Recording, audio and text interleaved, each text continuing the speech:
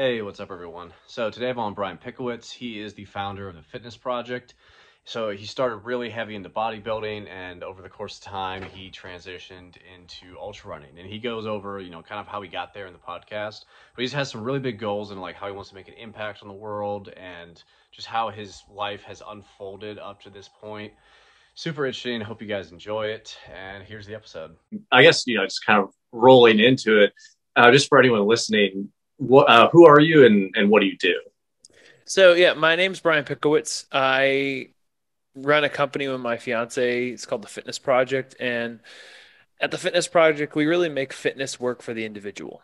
So I think that a lot of times people think fitness has to be going out and trying to lose as much weight as possible, competing for something. Um, and even they might even see an image of myself, right? Like someone who runs insane amount of miles and think that that's what they have to judge themselves against. But for a lot of people, it's finding ways to make health a core part of their life. And we look at it as a project because each individual is their own project, right? And it's been something that we've been doing now for almost 6 years. The fitness project has been around for three. But it's really about focusing on the individual and helping them make one of their values health, because when we're healthy, it impacts everything else in a positive way.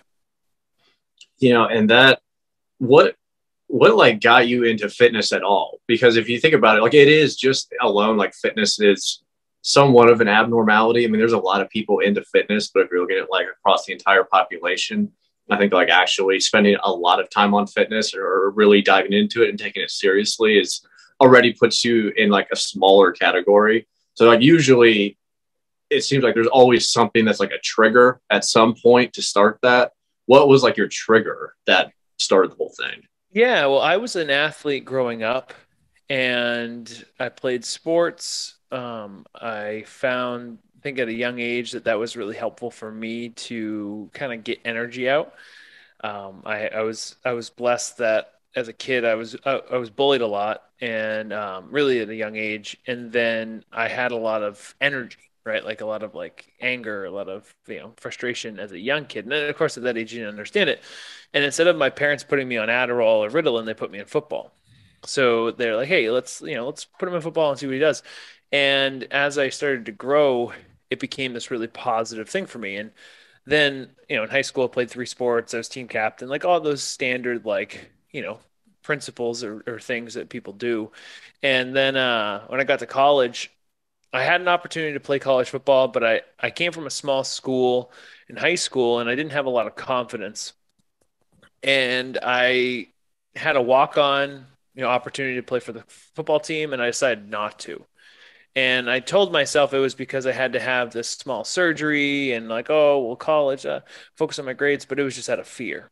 I didn't believe in myself. And so there was a part of me that growing up, I saw a lot of kids who I went to school with who were great athletes who would talk about how great they were in high school. And they had opportunities to play in college, but they never really went for them. And I always kind of thought in the back of my mind, like, hey, I don't want to be like that. Like, I want to give this a shot. And so I kept pursuing it. I started getting into fitness, bodybuilding to get bigger because I was like, hey, if I'm bigger, I'm stronger. Like, I'll have more confidence in going out and trying out again, even if it was a rare shot in the dark. And I ended up walking on the football team. I made the cut. I played football at my college for 3 semesters, and I was working full time while I was playing school, or while I was playing college football and going to school. So it was a lot. And I was like, I'm not going to be a professional football player, but I started to find a lot of value in bodybuilding. And so going into my junior year, I was about 250 pounds playing defensive line. And I was like, I think I'm going to quit and I'm going to pursue my first contest. And while I started competing and doing that journey, I found that fitness was the thing that made everything okay. There was a lot of stress in my family. My dad had MS, my mom was sick, and they were working and trying to push themselves, but that created a lot of tension in the household. And we didn't have any money. So it was just a lot of emotional, like a lot of hard things to handle emotionally at a young age. And I found between that and going to school and all the things around me is like, I would have 60 minutes, go to the gym, and for whatever reason, like that was enough to remind me, like, hey, there's a light at the end of the tunnel. There's something that you can keep pursuing, and it's going to be okay. And as I kept pushing myself and pushing myself, I started to lose all this weight, and people started to ask me for advice. Like, hey, like, how'd you do this? Da, da, da. And I got to the point where I was like, hey, you know what? I'm working full time. I had a friend who had a personal training business. I was like, what if I started a personal training business during the summer instead of getting an internship? And I kind of tested out entrepreneurship, tested out like training people. Like, let's see if I like this. And then I was highly blessed through merit, through need. I got a scholarship my last year of college. And that kind of freed me up to not have to work. Like I was working to pay for school. So I was like, oh, this is kind of the opportunity to test this. Like, do I love helping people? Do I love fitness? Do I love bodybuilding? And let's see like what comes of this rather than going and getting a standard job or looking for internships. Let's see if I can build my own company. And that's just kind of how it started. I built my first company in college, and then I graduated college and decided to go all in on that. And what I found is that fitness was such a gift, not just to me, but to the people I was able to serve. From there, it's just been a cornerstone of my life, just helping people find a way to health, not necessarily always fitness, because I think fitness can, in the mind of the consumer or the mind of the person who's hearing about fitness, can sometimes be overwhelming, right? Like it can be such a big task. And I think that if we focus on health and well-being, it's more approachable. So it's been a gift since then. I think that's kind of like the beginning of my journey. What were you going to college for? Like, what were you trying to do? I studied political science. So in New Hampshire, politics is really important. It's the first in the nation primary. And so the school I went to was a huge advocate of political engagement. So like I worked on campaigns in college. I worked for ABC, MSNBC. I interned for them. I actually had the opportunity to interview Donald Trump on the Today Show. So like I had a lot of like engagement in politics. And as I was going through that process and doing all this work, it was like, it was a lot of behind the scenes work, but I was like, I want to be the person who's actually helping. Like, I want to be the person who's able to contribute in more than this. So my junior year, I switched over to a business degree and I ended up majoring in, I got a bachelor's in business and a minor's in political science. So it was a lot of political science, a lot of philosophy, melded with humanities and asking like, what makes life worth living? Like what are the good things that we want to strive for as humans and as a society? And I was blessed that I had also worked full time. So I kind of got an idea of like what was waiting for me after college. And so working at a full-time job while going to school, I was like, hey, if I can figure out a way to create something of my own, there might be more of an opportunity for me to speak what I want into the world rather than feeling like I have to wait until I'm 40 to make an impact. Did you have like any desire to like go to that life? Like, was it something you like potentially wanted where like you were thinking about, like maybe, it wouldn't be bad to like get a job and kind of do like that standard thing where, you work for however long and stuff. Was that something that was appealing at all? Or was it just like you were interested in the topic and that was like a way to get into that area? Or is it something you really wanted to do? Politics or business? In more like the political side. Yeah, I was class president in my school in high school, and I was civically engaged there. Um, what I didn't want, because it's easier to define what you don't want at times, was when I was a freshman, I had someone who was running Mitt Romney's campaign in New Hampshire, and he was like my gym teacher's son. And I spoke at like a thing, and he's like, "Hey, I need interns. Do you want to come intern for the Romney campaign?" And I was like, "Wow, like I'm coming from the middle of nowhere. I lived in like a where I grew up, which was different than the town I went to high school. I lived on a mountain, 750 people. You'd drive 30 minutes to get anywhere. So the idea of going and being involved and like actually being a part of the campaign was really attractive to me.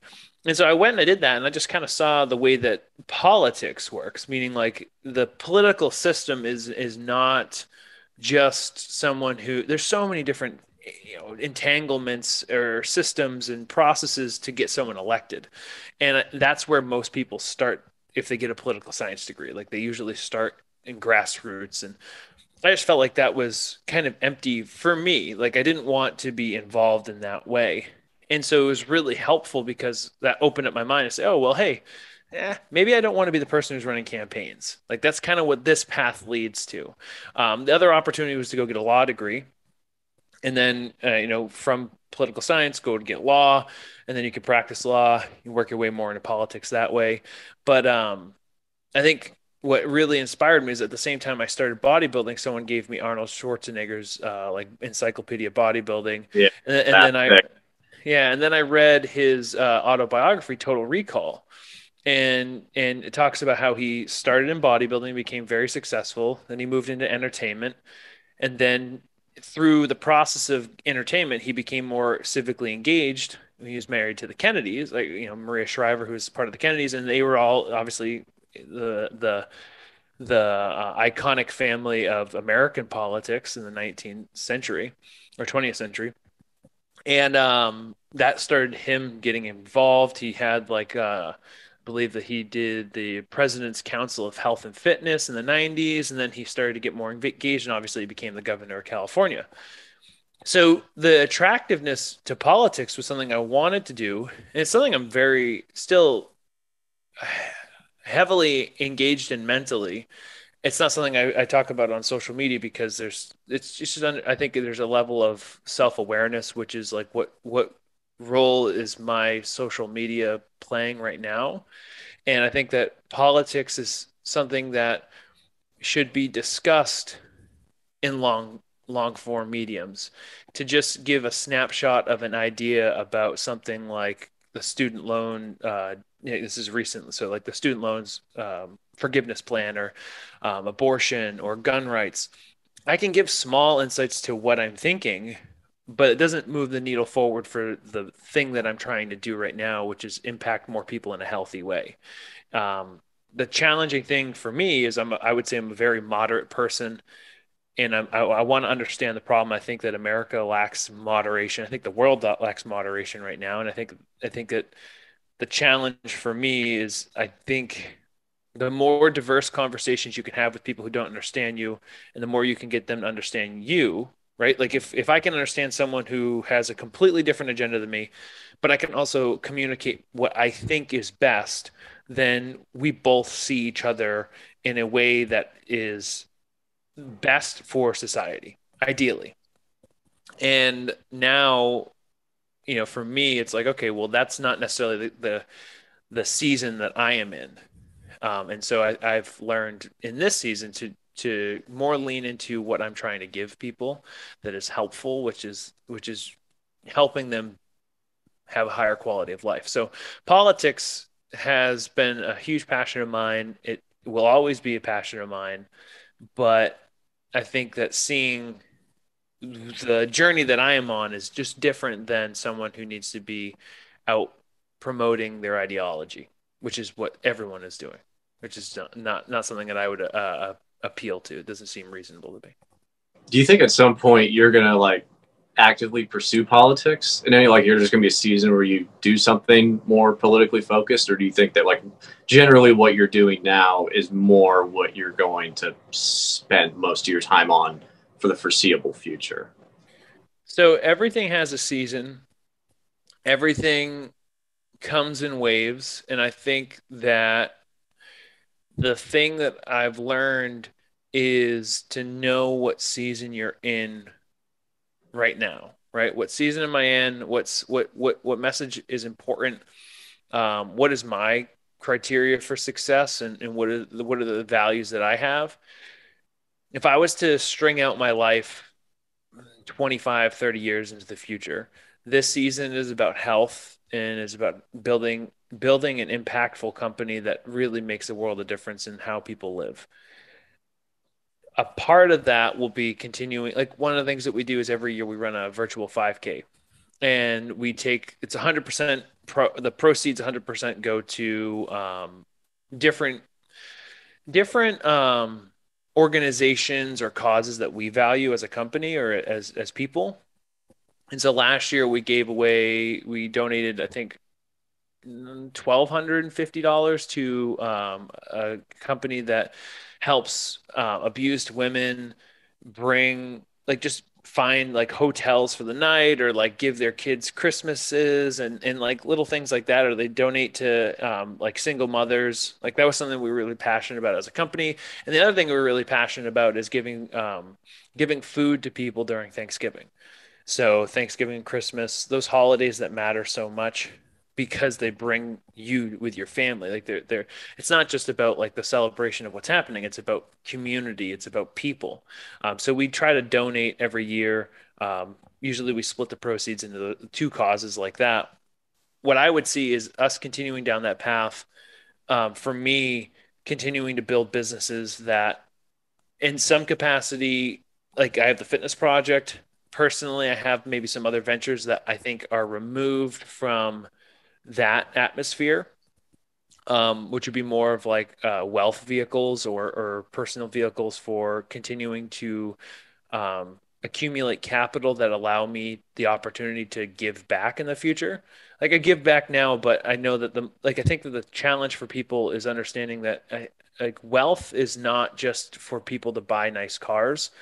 The more people that I meet who have money, the more I see that you get the opportunity to do really great things with it. So if I'm looking at the next 10 years of my life, I'll be 38 then. It's like these 10 years are kind of like really figuring out. The last 5 years have been figuring out myself. I feel like I have some footing there. 10 years is kind of creating a nest egg, creating vehicles, like building things that allow other people to have health, well-being, and then at the side, creating abundance for Lindsay and I. And then when I get into my 40s, like, I do have ambition to be able, like, if it's tough because I don't want to pigeonhole myself too much, but what I could see is moving back to New Hampshire, because right now we're in Dallas, and then being able to have the means to give back in a bigger way to the places I grew up, the communities I grew up in. I don't know if that would lead to politics in those areas, or if I'd stay in Texas and be more politically engaged. And maybe there's some things I can do around here. But I think that that's more of what I would do. Is I think that the challenge of youth is feeling like you have to do everything now, right? Like, I got to do everything now. I got to be so engaged now. And I am engaged, but it's just different.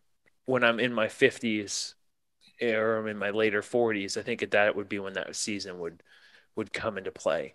But doing things that provided the good of society are still important now, and it's just finding those windows there too.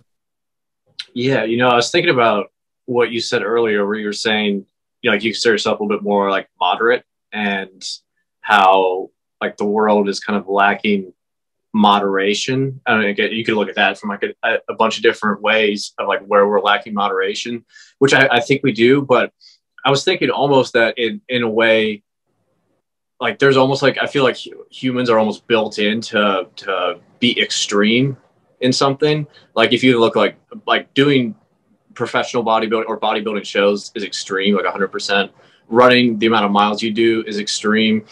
And if you even look at like the obesity problem, that is like an extreme thing. I think like there is like a built-in mechanism, and I have this in myself too, where like they're just like there's an urge to like be overindulgent and extreme in something that just seems like it's almost unavoidable, or there's like almost like you have to channel that somewhere. And when I looked at like things that I would use for myself when I was younger, like I was overweight when I was younger, so like there was kind of an extreme in eating, and then I redirected that to fitness. And then I think a lot of people just get stuck in their they get stuck into an extreme, and they channel all that energy into that. So I don't know, do you think that, because I always kind of thought of it as like not necessarily that we're lacking in moderation, but we're just not channeling the energy into the right corridors, and it's more like redirecting that. So I was just curious, like, do you think it's that, or do you think that it is just like a need to bring things back into moderation?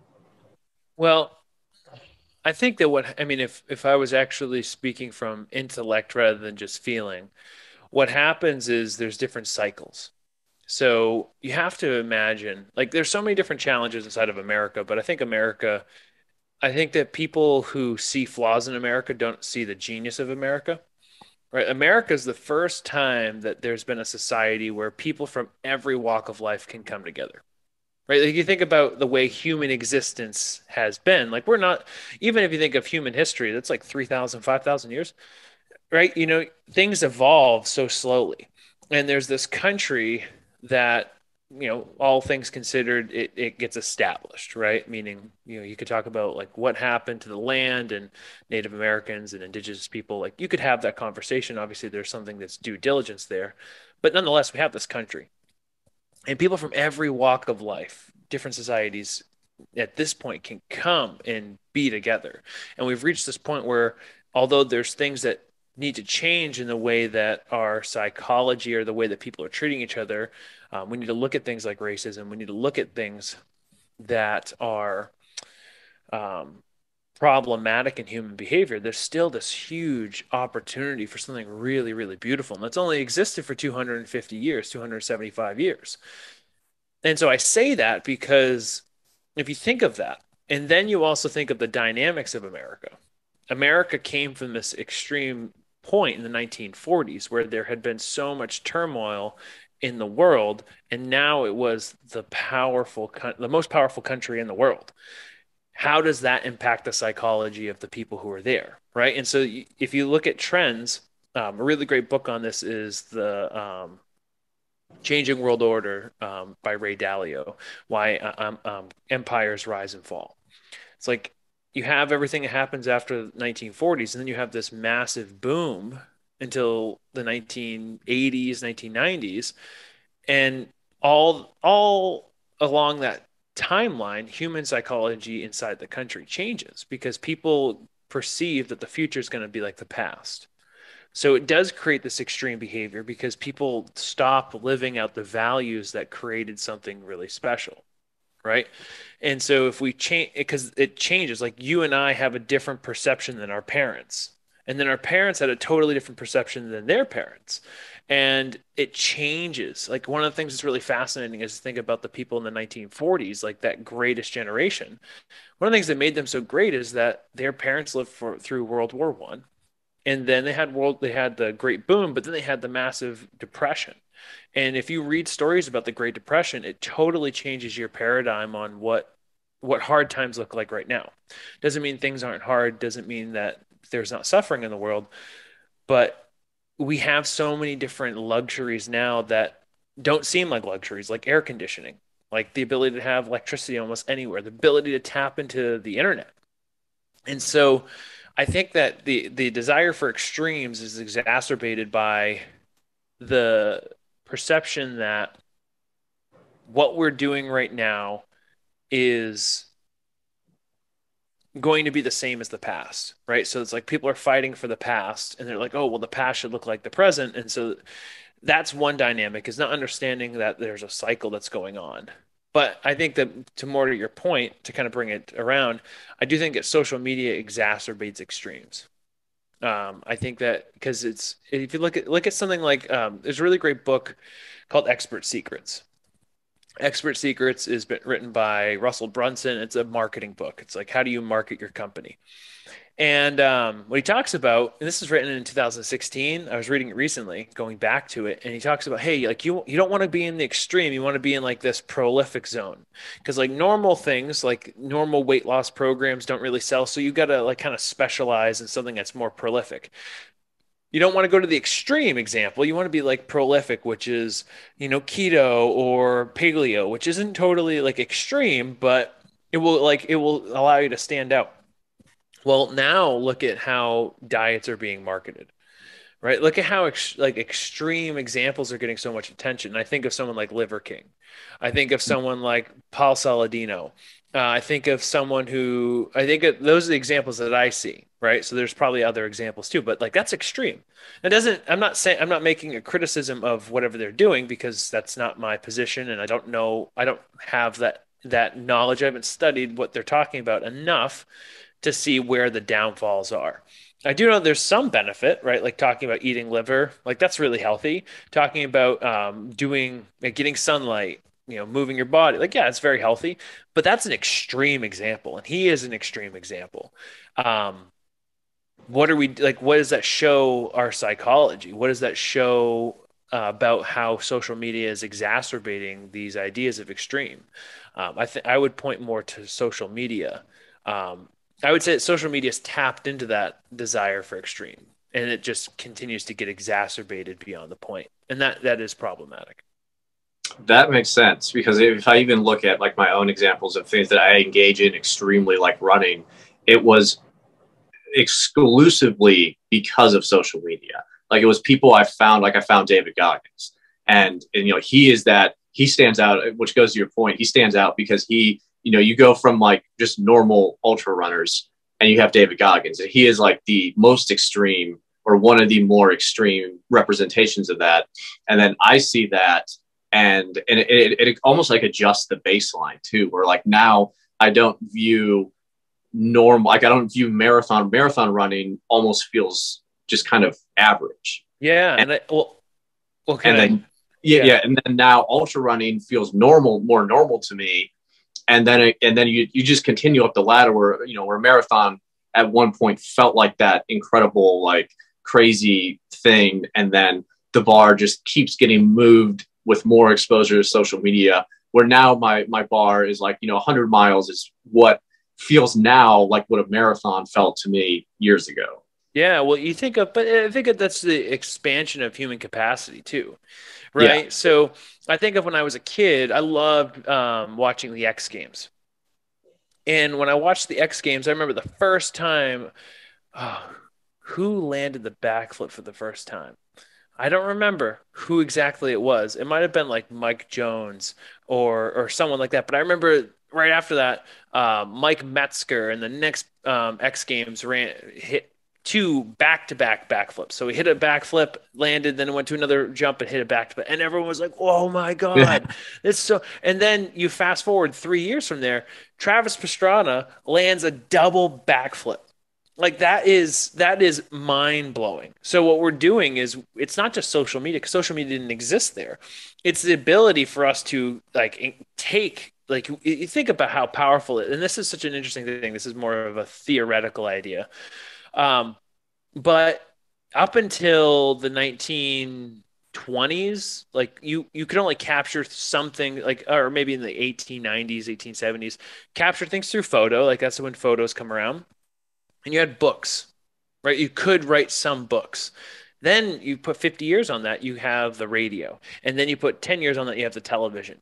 And so now you're at the place where you can capture these experiences of human greatness, right? And it's kind of like Roger Bannister, right? Roger Bannister is the first person to break the 4 minute mile. And then from there on, everyone else were dozens of examples of people breaking the 4 minute mile, but it wasn't until he did it. So I think what we're seeing now is we're just seeing human potential and human capabilities being pushed, and that does set a higher threshold, because, and it's tough because at what point does extreme become too far, or who's holding down the moderate perspective, or who's helping people change in a moderate way? Because yesterday I was running, and I was supposed to run 34 miles. I was testing out the track for the 100K, and I don't have a whole lot of ambition to be like a top ultra runner. In this season, it's just something that's a good challenge that I enjoy, and it kind of keeps me on the straight and narrow. But as I was running this trail, first off, it kicked my ass. Like it was a brutal trail. And I was present during it. I was, very little like music or pot, and just very present in the woods. And I kind of sometimes I'll set distance goals, but today, that day, I was like, hey, I have like a time goal. Like I can be out here. I'm willing to give myself 6 hours out here. And as I got close to that 6 hours, I was like, I'm gonna be at like 26 miles. I'll be at like 20. And I was like, why would I go and try to get the next eight? Like does the extra 8 miles make a difference when I run the marathon in 4 weeks? Not really. If anything, at this point, it might actually hinder me because my body needs to recover. Like there's so many different elements to it. But I asked myself, why am I trying to do this? The only reason why I'd be trying to do it is because I've set the benchmark in my mind and I feel like I have to prove it to someone else. And so I decided not to run them. Like I was very content, and that's for me. And it'd be interesting to compare that because someone who's running 100K could easily look at me and be like, "Oh yeah, you're soft and you're a pussy." And it's also fascinating that running 25 miles could very much turn off someone who's trying to get healthy, right? It could be like that's so far away, like I can't even tie my shoes without feeling out of breath, which is reality. Like that is a very harsh reality. Like I've had clients join our team who were former football players in high school, were always fit and healthy. This guy in particular, I was thinking of, he's like, yeah, I'm like 285 pounds now, and like I can't even bend down and clip my toenails without feeling out of breath. That is reality for a lot of people, right? So we think of, do these extremes help motivate us, or and do we always have to push the extreme to help people, or what's the intention of the extreme? And I think that that's the really important thing, because if your intention is to keep pushing your own extreme, that's fantastic. I think that the key is understanding where you're trying to go. For me, it's like I don't got like the extra 8 miles. Who am I going to impress? Do I care about impressing those people? Is that even important to me? The desire to be seen as the extreme is a very tempting motivator. But I think having the self-awareness of what your intention is more beneficial in my perspective. Yeah, and because I even just kind of experienced that often where it's like from that perspective of like if I'm out running in like a similar situation, it's not even like I find more that I'm like trying to impress myself, which is like very much based in like insecurity that still exists, where it's just like I will have that conversation of like, well, if I quit, if I don't, complete whatever I set out to do, then this is reflection on me. And it's the same thing of like I'm seeking validation for myself, which is really no different than seeking validation from other people. It's kind of like the same level of same thing to some extent, but it's I'll find that when I complete it, it's almost like a drug that I get to try to view myself as extreme. Like you said, like there's something super attractive, especially like if there's some like deeper level of insecurity about feeling like you're doing something very extreme. It like gives you it's almost like the idea of like believing in really crazy conspiracy theories of just like you are in this very special group that other people don't understand, and it almost gives like this this like drug like feeling for a little bit. Really easy to adrenaline rush. Yeah, yeah. So like when like do you experience that then? Like when you go run, like is there a part of you that like you feel that, or is it something that like you don't necessarily? I don't know, like when you stop short of 34 or whatever you were setting out to do, like did you feel any of that where it's just like, oh, I'm not as badass as I thought or something like that? Yeah, well, I mean, I come from the position where I pushed. I was at this point where when I was competing with bodybuilding, I had moved to Los Angeles. This is this 2017. I moved to Los Angeles and I was like all gung ho about pushing to be a professional bodybuilder. And I put like there's one moment the day before the contest, the day of the weigh-in, where I had to lose 7 pounds of water weight in order to make my weight. And I sat in a sauna for 2.5 hours or 2 hours or whatever. I lost the weight in 8 hours. It was extreme. And the whole time I was just sitting in the sauna and I was fucking pissed. I was pissed. I was pissed off that like my coach didn't listen to me when I was like, hey, I think I'm a little too heavy. I was pissed at the whole idea that I was in this situation. I was pissed that I was neglecting my health. But I'm also a psycho and I did it. And I just like, hey, I won't drink any water. I won't eat any food. I'll go do 3 sessions in a sauna. I'll come back and this is how I'll spend my day because I wanted to win. And as I was sitting in the sauna the last time, I was like, I'm never going to do this again. This is the dumbest thing I've ever done. This is stupid. But I committed to this and I'm going to go all out. When I ran my, I mean, I have so many different examples, but I know how to, what I told myself, it's different. So this is very much like a new concept that I'm working through, like in this present moment.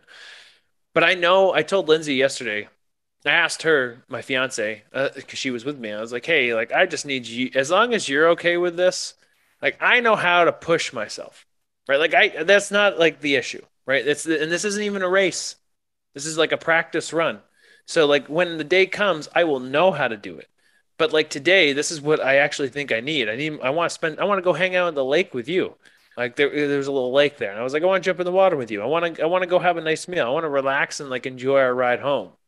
I know that if I'm going to try to complete these miles, it's going to require another hour and a half of my time, and I just don't want that right now. Like it just, and so But the point, the perspective is though, I had already run 26. Right? Like this isn't quitting at the beginning of the journey.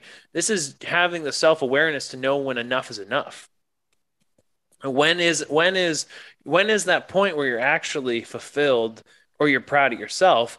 Or when are you saying like, hey, you know what? If I keep doing this, my future, like the future of what like this could do, might not be as good as if I say no right now. And and I think that that's the intention. So like I know how to like when I pushed myself to complete my 62 and a half mile race, there was a part where like at mile 45 I was like damn like I don't want to keep doing this, and the worst part was it was Lindsay's birthday. So in my mind I had made up this like okay, if I run this pace da da da, the first 30 miles I crushed, and then I like kind of hurt my knee and then coming down a trail, and I was like, oh, I went the wrong way at one point. I'm starting to lose steam, and I'd never run that distance, so I went way too fast at the beginning.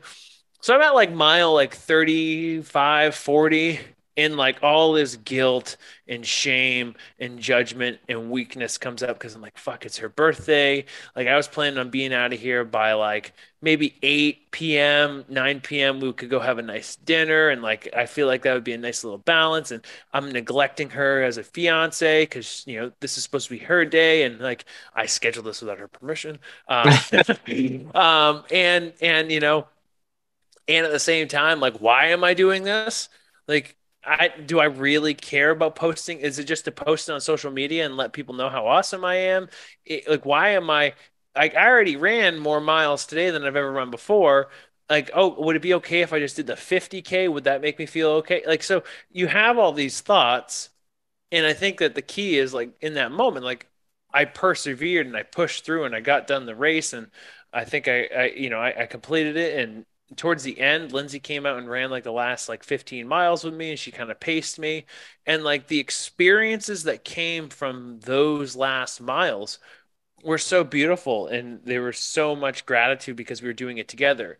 There's this one point where like I was dying at this point. Like my legs are giving out, like I'm dehydrated, there's no aid station.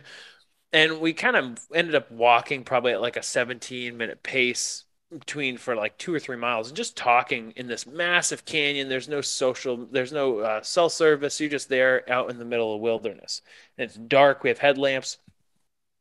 And as we're coming up to like the last like 5 miles, there's another runner who's as in as much pain as I am, but they're coming up behind me. And we stop, and I'm like, if I don't like this person's gonna beat me.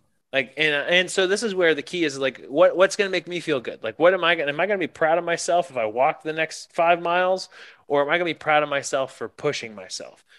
And so I looked at her and said, hey, we're gonna eat these next 5 miles, and then we picked it up and we ended up hitting like 11-minute pace to finish out those last 5 miles, and it was a perfect ending. So the point is like there's times that the extremes are worth it. There's times to push yourself. And sometimes pushing yourself is putting your shoes on. Sometimes pushing yourself is going for the walk. Sometimes pushing yourself is deciding to not have that extra glass of wine. Like I think that people need to determine what their comfort zone is. And then once you get to a certain point, it's assessing like why am I still doing this? So I think for the person who's starting, it's like, yeah, you have to build up your tolerance for discomfort, and you should define what extreme looks like for you. And realistically, you should just push yourself to the point where you feel like you're doing something hard. And once you've assessed that, once you're kind of raised that threshold, then you get the point of self-awareness of like, hey, like, why am I trying to go to the next point? Like, what's the intention? I think that raising your threshold to do hard things, raising your threshold for pain tolerance, raising your threshold for some level of self suffering is totally worth it. Once you reach that point, that's where the discussion comes of, hey, why am I trying to do this other thing? Is it for something that's arbitrary, which is just gonna, it's just because I said I was going to, like I just told myself today that was what was going to happen? Is it because there's a benefit and a reward at the end? Um, I think that each person owes themselves that. Yeah, and, that's definitely something that I think running has taught me a lot, is like the importance of like really clearly defining why I'm doing something, because then like I can go pretty far without like really clearly defining that, but then when you actually get to like the hard part, like the really like meat and potatoes part, that's when it's like you have to have something like very concrete, clearly defined, because otherwise it's just like, am I just like doing this for no reason? Like that's like the one thing I always hated, whether even in like work or something, like when I was in the army, I was like, the number one thing I hated was doing something for the sake of doing something. It was just like, well, you just need to be busy. There's no reason to do this aside from you just need to look busy. And that would always drive me nuts, where it's like, I need like a very specific, why am I doing this? And I think, that's where pushing into like kind of whatever extreme is to someone,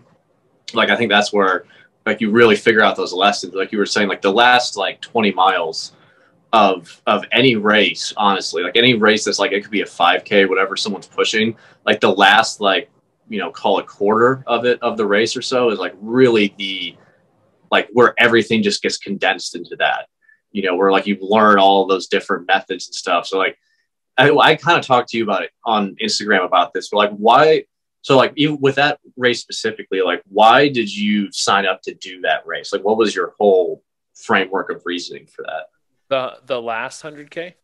Yes, yeah, or your first one, whichever one it was your first Yeah, one. yeah, yeah, my first one. Well, so Lindsay and I had the opportunity to live with one of our clients once. That's what brought us to Dallas. So I had this client who wanted to have us come live with him.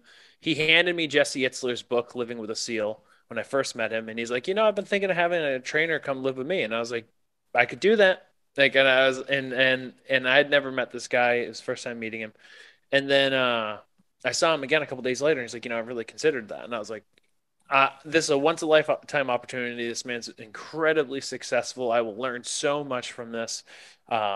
It would take us out of living in Los Angeles to living in Dallas.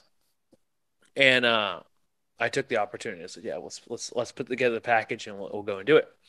And so while I was living with him, he was one of the most wealthy. He is the wealthiest person I've ever met. But what was amazing is he started from nothing.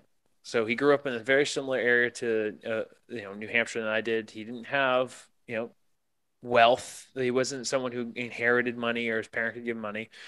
When he was 29, he decided to start his own company, and I won't go too far in the details of what that company was, but he started his own company with nothing more than a fax machine and a single employee.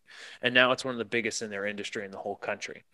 And what he was talking to me about, he's like, I used to just sleep on the floor.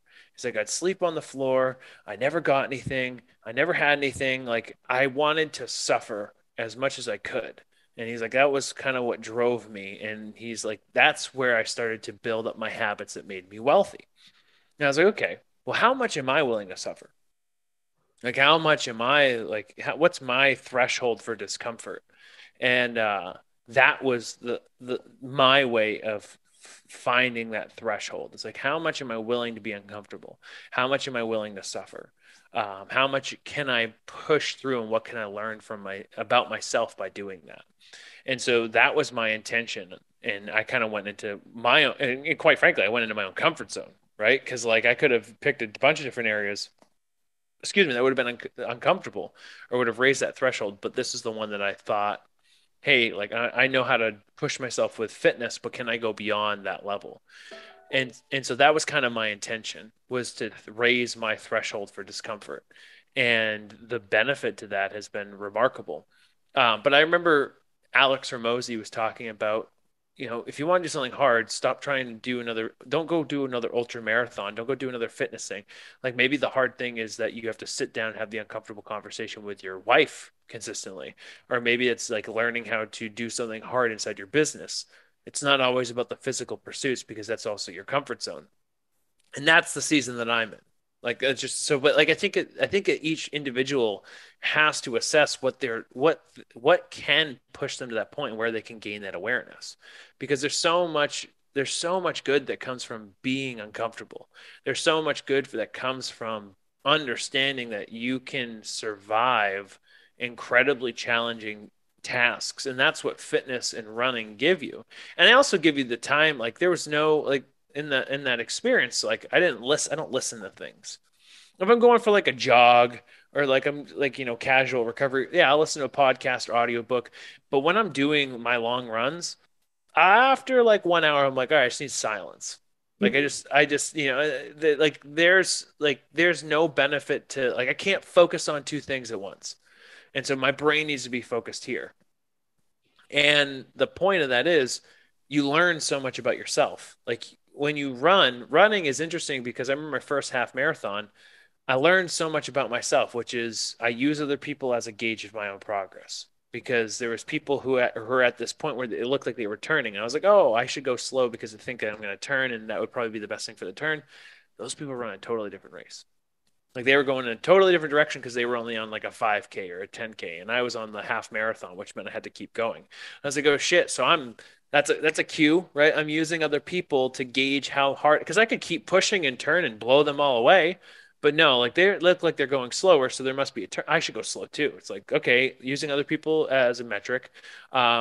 Second thing was, as I was running, started off, this is my first half marathon. I'm running, and I'm like at like a 7:15, 7:30. I'm like, holy shit, like I'm going really fast.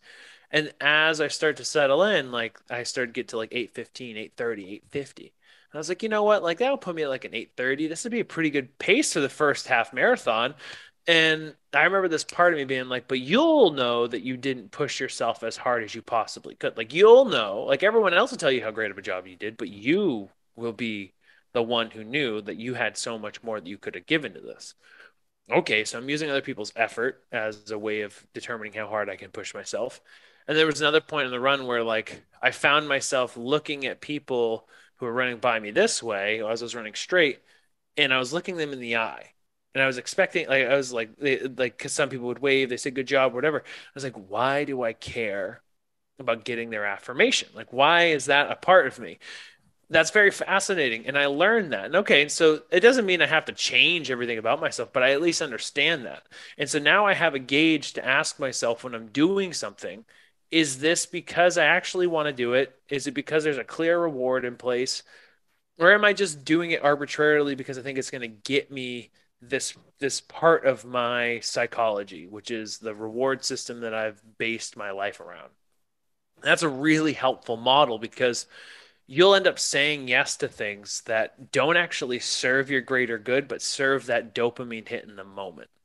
And so you gain that from running. So I think that each individual should assess what their threshold is for discomfort, push that level of discomfort, whether it's running or doing meditation or a great workout routine. Or for some people, it's literally just getting into the habit of walking again, right? Like just go out and do a 15-minute walk by yourself or with your dog without anything in your ears.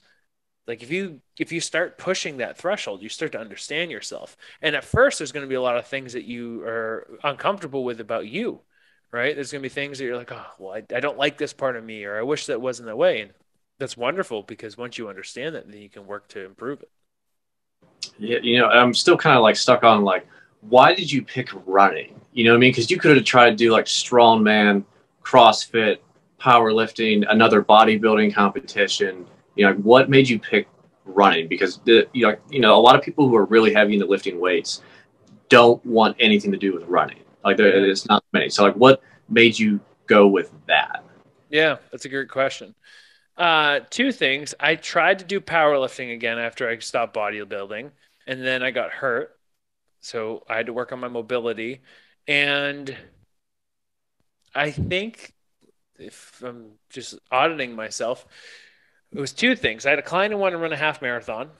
I was like, I've never done that. So it's really hard for me to program. So, I mean, obviously, I'm educated and I learned and I put a program together for her and she did great. But then the client that I was living with was like, I want to run a 5K in under 20 minutes. And I was like, shit, there's no way that I can do that. Like, there's just like, so I remember the first time I ran a mile, I was living in Santa Monica and I'd lived in LA for all this time. I never once ran on the beach. So I remember the first time I ran like 2 miles, it was probably like a 12-minute pace, 10-minute pace. I was like, oh my God, I ran 2 miles. Like, this is so exciting. Like, 2 miles? Like, that's so far, right? Like, and as I started to work with this client in Dallas, I remember the second month I lived with him, that was what he told me his goal was. He couldn't run because he had bad back, hip problems. But during that time I lived with him, I broke the 20, or I might have run like 21-minute 5K or a 20-minute 30-second 5K. So it was totally about validation from him because I was like, if I can impress this person, then he'll keep me around, right? Like it was totally about that, based in the relationship, but also the relationship with him. It was so cool because I get to live with this person who's incredibly successful, incredibly wealthy, and he's got a company of like 3,000 employees, and it changes your perspective on how someone who has that kind of wealth lives. Like you think it's all like not you, literally you, but like people think it's all about like beautiful cars and like like all this like abundance, and of course those things come with wealth. But I saw all the stress. I saw all like the uh I'll say fear or the anxiety or like the moments where it's like, yeah, he's constantly answering emails. But I also saw the separation of like a good life because he's like, yeah, like I've built compartments in my brain where it's like, hey, I compartmentalize this thing, I compartmentalize this thing. I know how to be present here and then how to engage and like tap into it, tap into it, tap into it, tap into it. So he was constantly giving to me, right? He was constantly like, "Hey, here's this thing for like, here's what I see that you're doing wrong." Like he kind of became a mentor and started like teaching me things that I didn't know about life, about being successful. And I think a part of the running became that.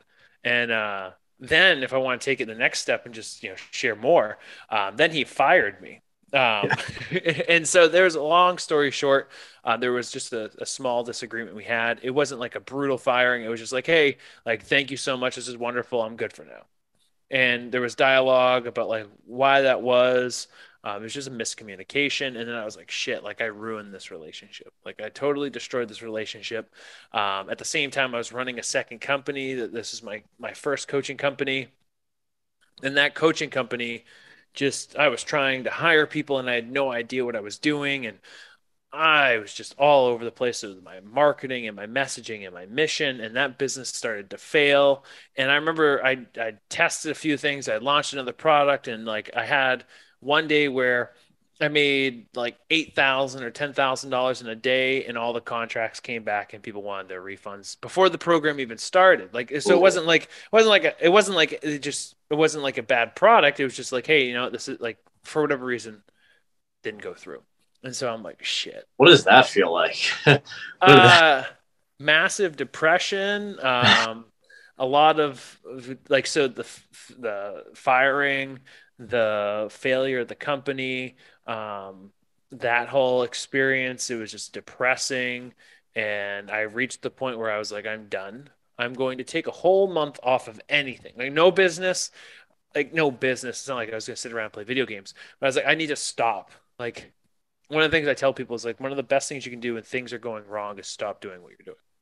Like when things are going wrong, stop doing what you're doing because you need to reflect and assess what's causing the problem. Because if you don't stop, then you allow things to continue to get worse. So one of the things I've learned in that experience is stop doing what you're doing. Like not doesn't mean you have to take a month off, but you need to like hit pause and you really need to reflect, and that's what I did. And what was amazing, so like this point, I would say I was depressed, maybe a little bit of suicidal thoughts. Like I was like, it was not good. Not. I wouldn't take it. I wouldn't not have that experience, but it was not fun. It was a lot of pain. And I remember I was kind of running at the time. I lived on this lake in Dallas, like a 10-mile loop, and I was running in somewhat. And then I remember seeing this sign for a half marathon. It was like the sign for half marathon. It was around the lake, and it was coming up like that week, and I hadn't prepped for it. And I remember saying like, I'm gonna take this month off. I had one person who was interested in the program, and I was like, if they join the program, then I'm gonna sign up, right? Because I don't want to like I'm broke. I'm broke. I'm right now, so I'm not gonna go spend the Raises sign. are expensive. Yeah, I'm not gonna go sign up for this. But like, if this happens, I will do this. And the gentleman joined the program, and the next day I signed up, and that was the one where I pushed myself. That was my first half marathon where I had like all those insights, and I ended up running like a 750, 758 pace. So that kind of like what I found is I need something for me that helps me feel like I'm pushing myself. Like even like yesterday's run of the 25.6 instead of the 34. The whole point of the run is to feel like I'm pushing myself. Is to tap into that part of me that makes me feel alive, that shows me my spirit, shows me my soul. And if I can do that, then like that's what I have learned, and that's what I gained from running was like it allowed me to experience my spirit. Like it gave me my power back. Because after I left bodybuilding, I felt like I didn't have my power. Like I had this image, I'd had this thing that was such a release and such a focal point in my life, and then I decided I didn't want that anymore. And so the experience of running is tapping into that part of me that makes me feel powerful. So that's kind of where the desire to run came from. Yeah, that makes a lot more sense now because there's always like I said, there's always, especially too, like as people get older and older, there's like usually like a pretty clearly defined like trigger point that makes someone jump into something like that. And so like if for someone, for instance, that like maybe someone that comes to you that wants coaching and they're like someone that you mentioned like that gets out of breath when they tie their shoes, like they're probably in a similar state where like they haven't experienced what it feels like one to like really push themselves and then be successful at it and start having that confidence starts snowballing. How do you get them to start getting to that point? Because then once you get one of those wins, then you get momentum and things start falling into place. But it's like getting the first one is always like the biggest struggle.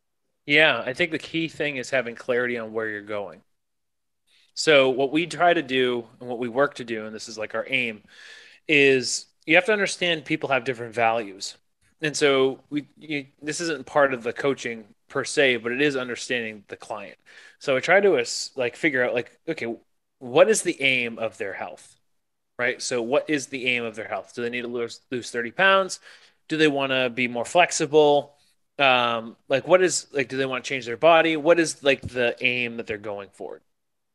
And then what we do is we get them to associate growth with like accomplishing that with growth in another area of their life they value.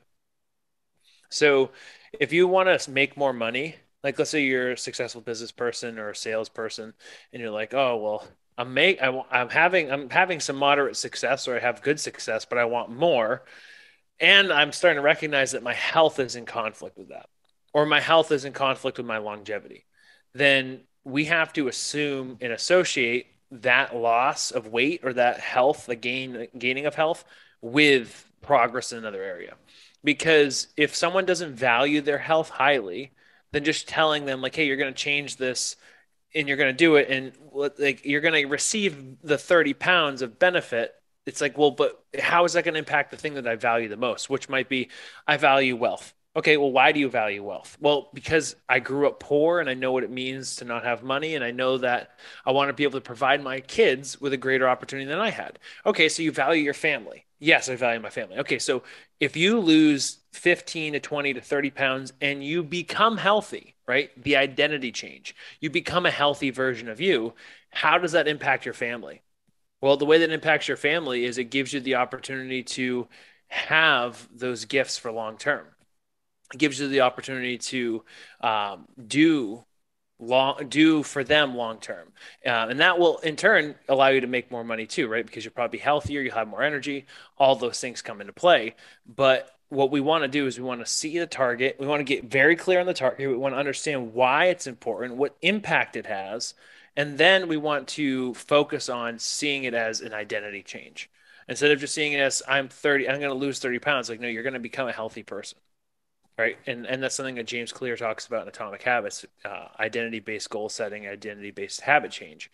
You want to start to associate yourself as someone who is changing their identity so that that way the progress sticks long term and you see it as something that you're pursuing in that way.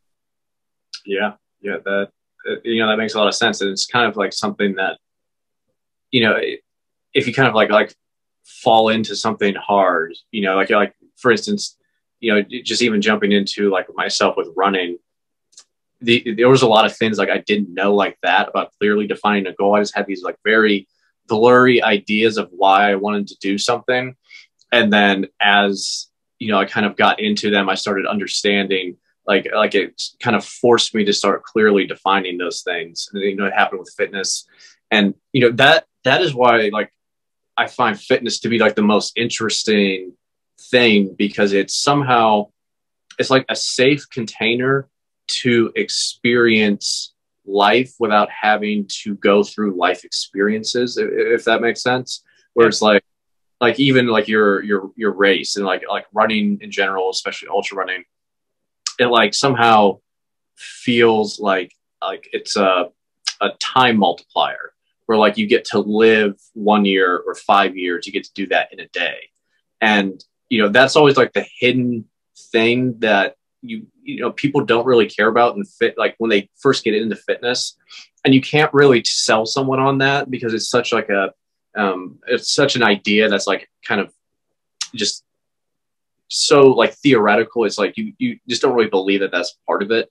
And then you get into fitness and it starts giving you all these different lessons. You start learning about life without having to experience the whole thing. When you were talking about your race and like all the thoughts that started going through your head, that's always like the most interesting part to me, because like that's like when you start really getting to the point where your body is worn down, like your brain just starts trying to give you all of the best reasons why like you should just not engage in this activity that's super difficult. Where it's like the guilt of like, oh, I'm doing this on her birthday. Like that's like a great reason to quit, where it's like, well, you don't want to be selfish and ruin her birthday. And you start seeing all of these like tricks the mind can play on you, and how it gives you all these really good reasons. And it kind of like trickles out into everything, where then I start recognizing, like whether it's just something simple, like, like trying to do something with like business or something where I don't want to do that right now. And I have a perfectly good reason not to do that activity right now, even though I know something I should be doing. And it's just like these little tricks your brain plays on you. So like when you were in that race, how did you reason your way through those things, or did you ignore them? What was like, how did you work your way through all of those different like brain tricks to get you to quit or slow down or stop? When things get hard, I go silent. So I have trained myself that when things get hard, it's not that I avoid them, right? It's not that I shut down, but I think that you have to become the person who can control your thoughts, right? You have to be able to control your mind. And I think that you look at a race, you look at a run, you look at that experience. It's actually something I learned from Navy SEALs, studying NLP, and it was talking about the power of your thought. And when Navy SEALs are in cold water, they train themselves to not say how cold the water is. So like if and I remember that I learned that through one of my races, I was like, oh, I'm dying, I'm dying, I'm dying, I'm dying. Like, yeah, well, what do you think you're going to feel? You're going to feel like you're dying. Oh, okay. So don't do that. Don't focus on, oh, my legs hurt so bad. Oh, I can't breathe. It's so hot. It's so hot. Oh, this is stupid. Don't focus on that. Focus on your breath. Focus on the step, right? I come back to the present moment, because those thoughts are not the present moment. Those thoughts are my perception of the present moment. Because I can look at the present moment as, wow, like look at how much my body can do. right? Or I can look at it and be like, wow, my body's in so much pain, right? My body can overcome the pain, or I can experience the pain. It's my perception that's going to be what I focus on. So in those moments, I really try to go quiet, try to go silent. I try to just not even think, just be there. And in that run, the the redeeming quality was having Lindsay there. So like, asking her like, hey, what do you think I should do? Should I quit? Da, da, da. She's like, I've never seen. And then afterwards, she's like, I've never seen you so weak. Like, yeah, yeah. Oh, thanks. No, but it's. I think it starts with when you recognize that, because you have to look at what's in front of you, right? And so like when things are hard, and instead of focusing on how hard they are, just I think tuning inward to the present moment. It's just like meditation, right? And that's what meditation teaches you. So I've been a meditation practitioner for 3 to 5 years, someone like that. And meditation, people who don't want to meditate is because they think that they're supposed to have silence. And it's like, no, meditation is going to teach you all the things that you're thinking unconsciously or subconsciously. It's going to show you what's happening inside your head when you're in your life. And that's really great awareness. So like when you sit down, you can't have silence. That's happening either way. You just aren't distracting yourself. So now you can see them.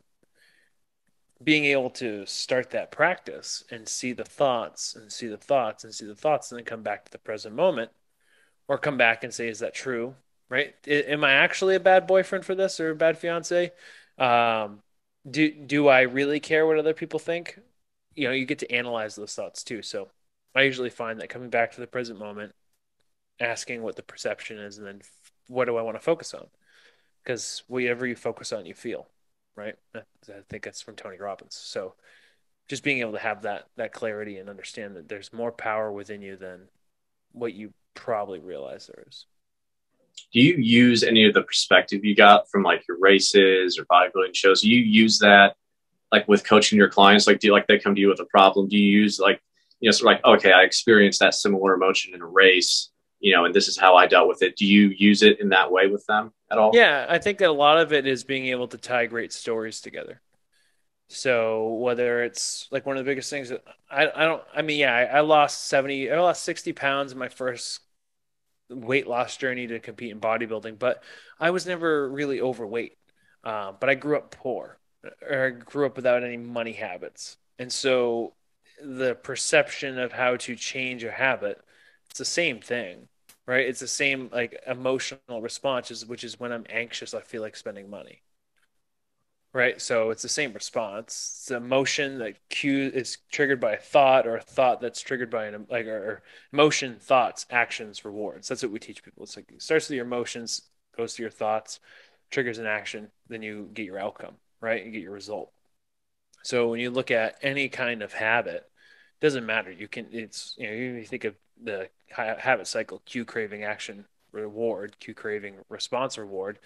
Doesn't matter if you're smoking, you're sitting down to have a pack of, or a bag of potato chips at the end of the day. It's the same habit. There's a cue, there's a craving, there's a response, there's a reward. And so I think that the more you can understand those cycles and how habits are manifesting, and understanding how your thoughts and emotions are playing a role in that, um, you can kind of stretch those stories and kind of see that they're very similar. Every story is similar. It doesn't matter. Like I've helped people quit smoking. I've helped people lose a tremendous amount of weight. I've helped them, change their relationship with anxiety or drinking because of those same principles, which is you have a craving and you have an action. Now, one of the keys with habit change is you get to choose a new action.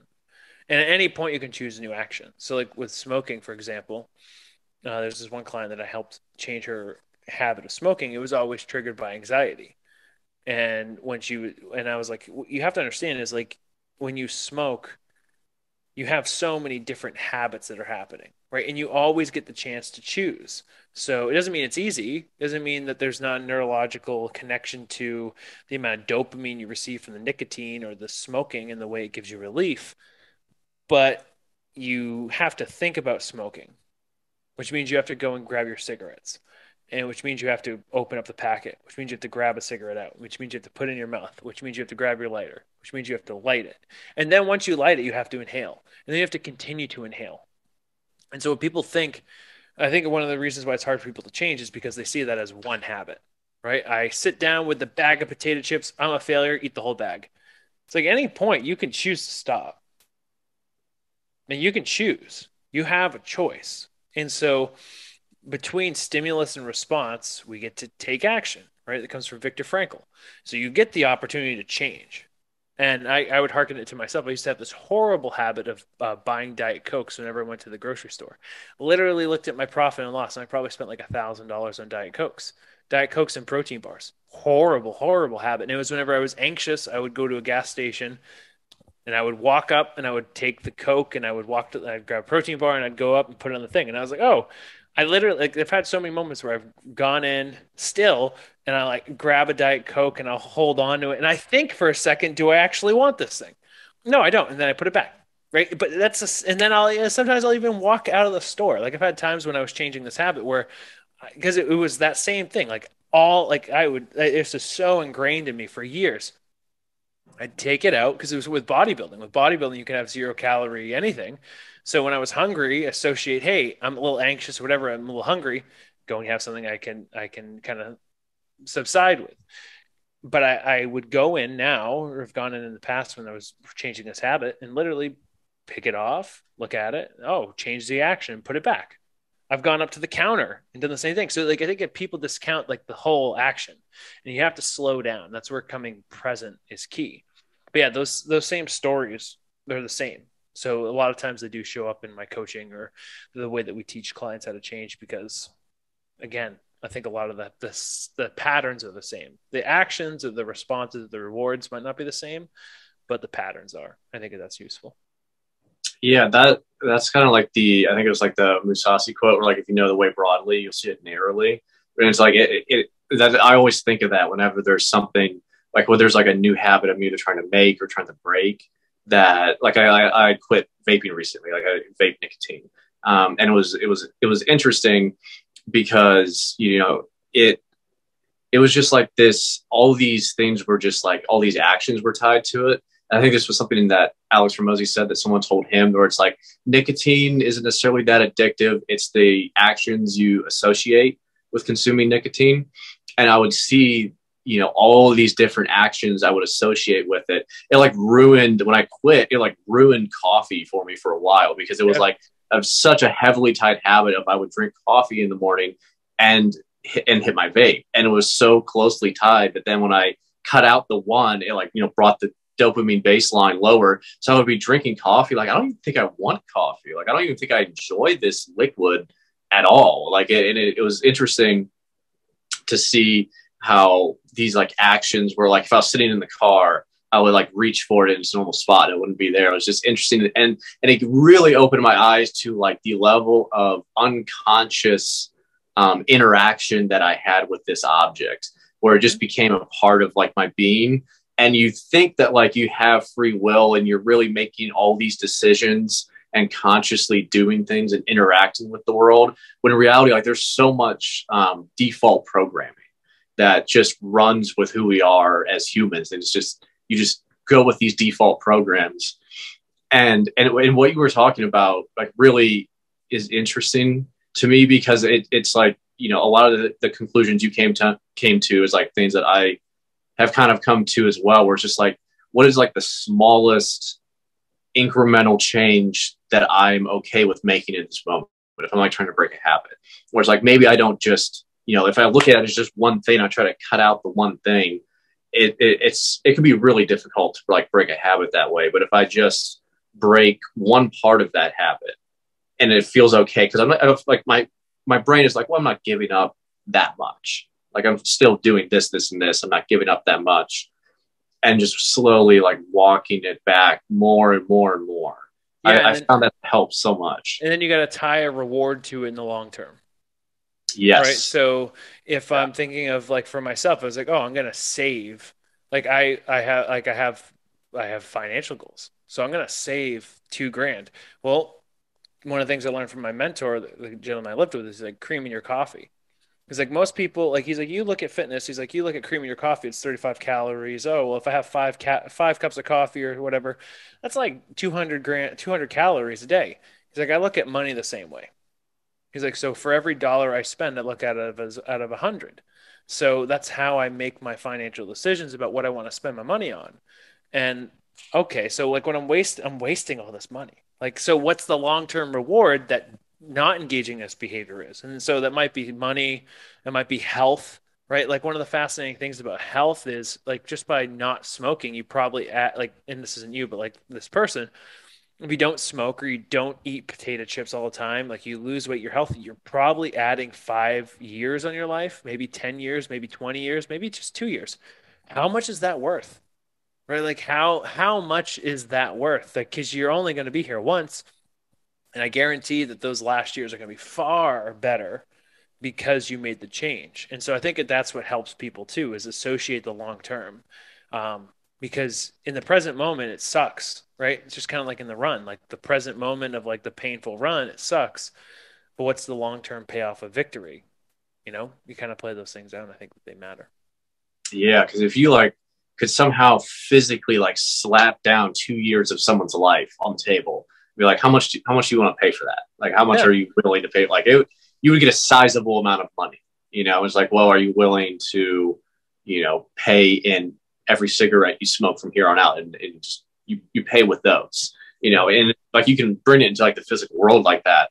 It would make such a difference, but it's because it's like so hard to connect those things unless you really, really make an effort to do that, which like kind of goes to like, if it's just like this unconscious thing that's a part of who I am and I don't bring it into like my conscious mind, then you just like continue doing that same thing over and over again. It's like you have to like almost physically like pull it out of like your subconscious mind into Yeah. your conscious mind. What's one of the things that Tony Robbins does is he has a Dickens process.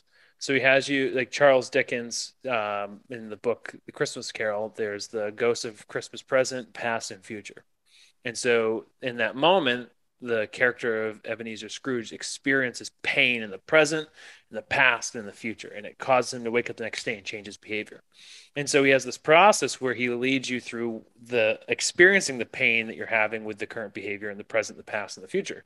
And then you change it. What is the reward in the future? So it's like people are motivated by pain to avoid pain and to receive pleasure. The desire to avoid pain is far higher than receiving pleasure because we don't want to have pain. Pain is more avoiding pain. Having pain is more likely than having pleasure. So we experience it. But if you think about like if I can associate enough pain with this behavior, right? If I can associate what happens if I don't change, like slapping down those years of my life, like is it worth it?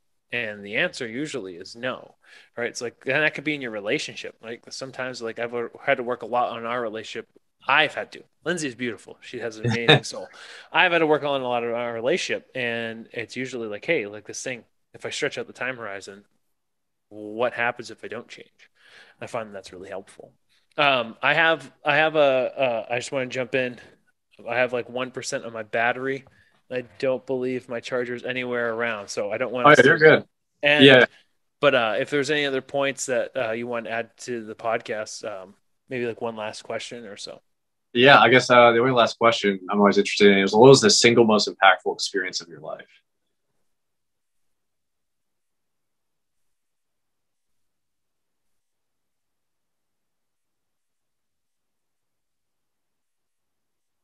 Hmm. There's different seasons, so that's really tough. Hmm. That's a tough one. I don't know if I could pick a single one because each one's led me down a different path. Um, Probably getting a college scholarship. That experience that day was beautiful. I got a call while I was at work. I was working job, and I got a call from the dean of the school, and he's like, "Hey, just want to talk to you for a moment. There's a scholarship we give away to one boy and one girl at the end of every senior year, and you know, you're gonna have a full ride next year."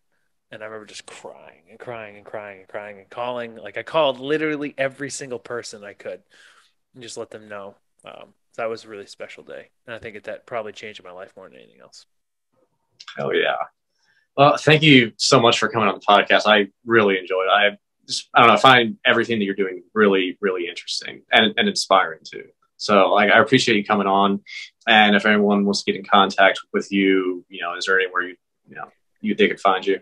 Yeah, connect with me on Instagram at Brian Pickowicz, Pickowicz. That's the easiest place, and I'm really grateful for this too. This is a lot of fun, and yeah, I really appreciate you creating space for this dialogue. It's been I've received a lot from it, and I hope other people do too.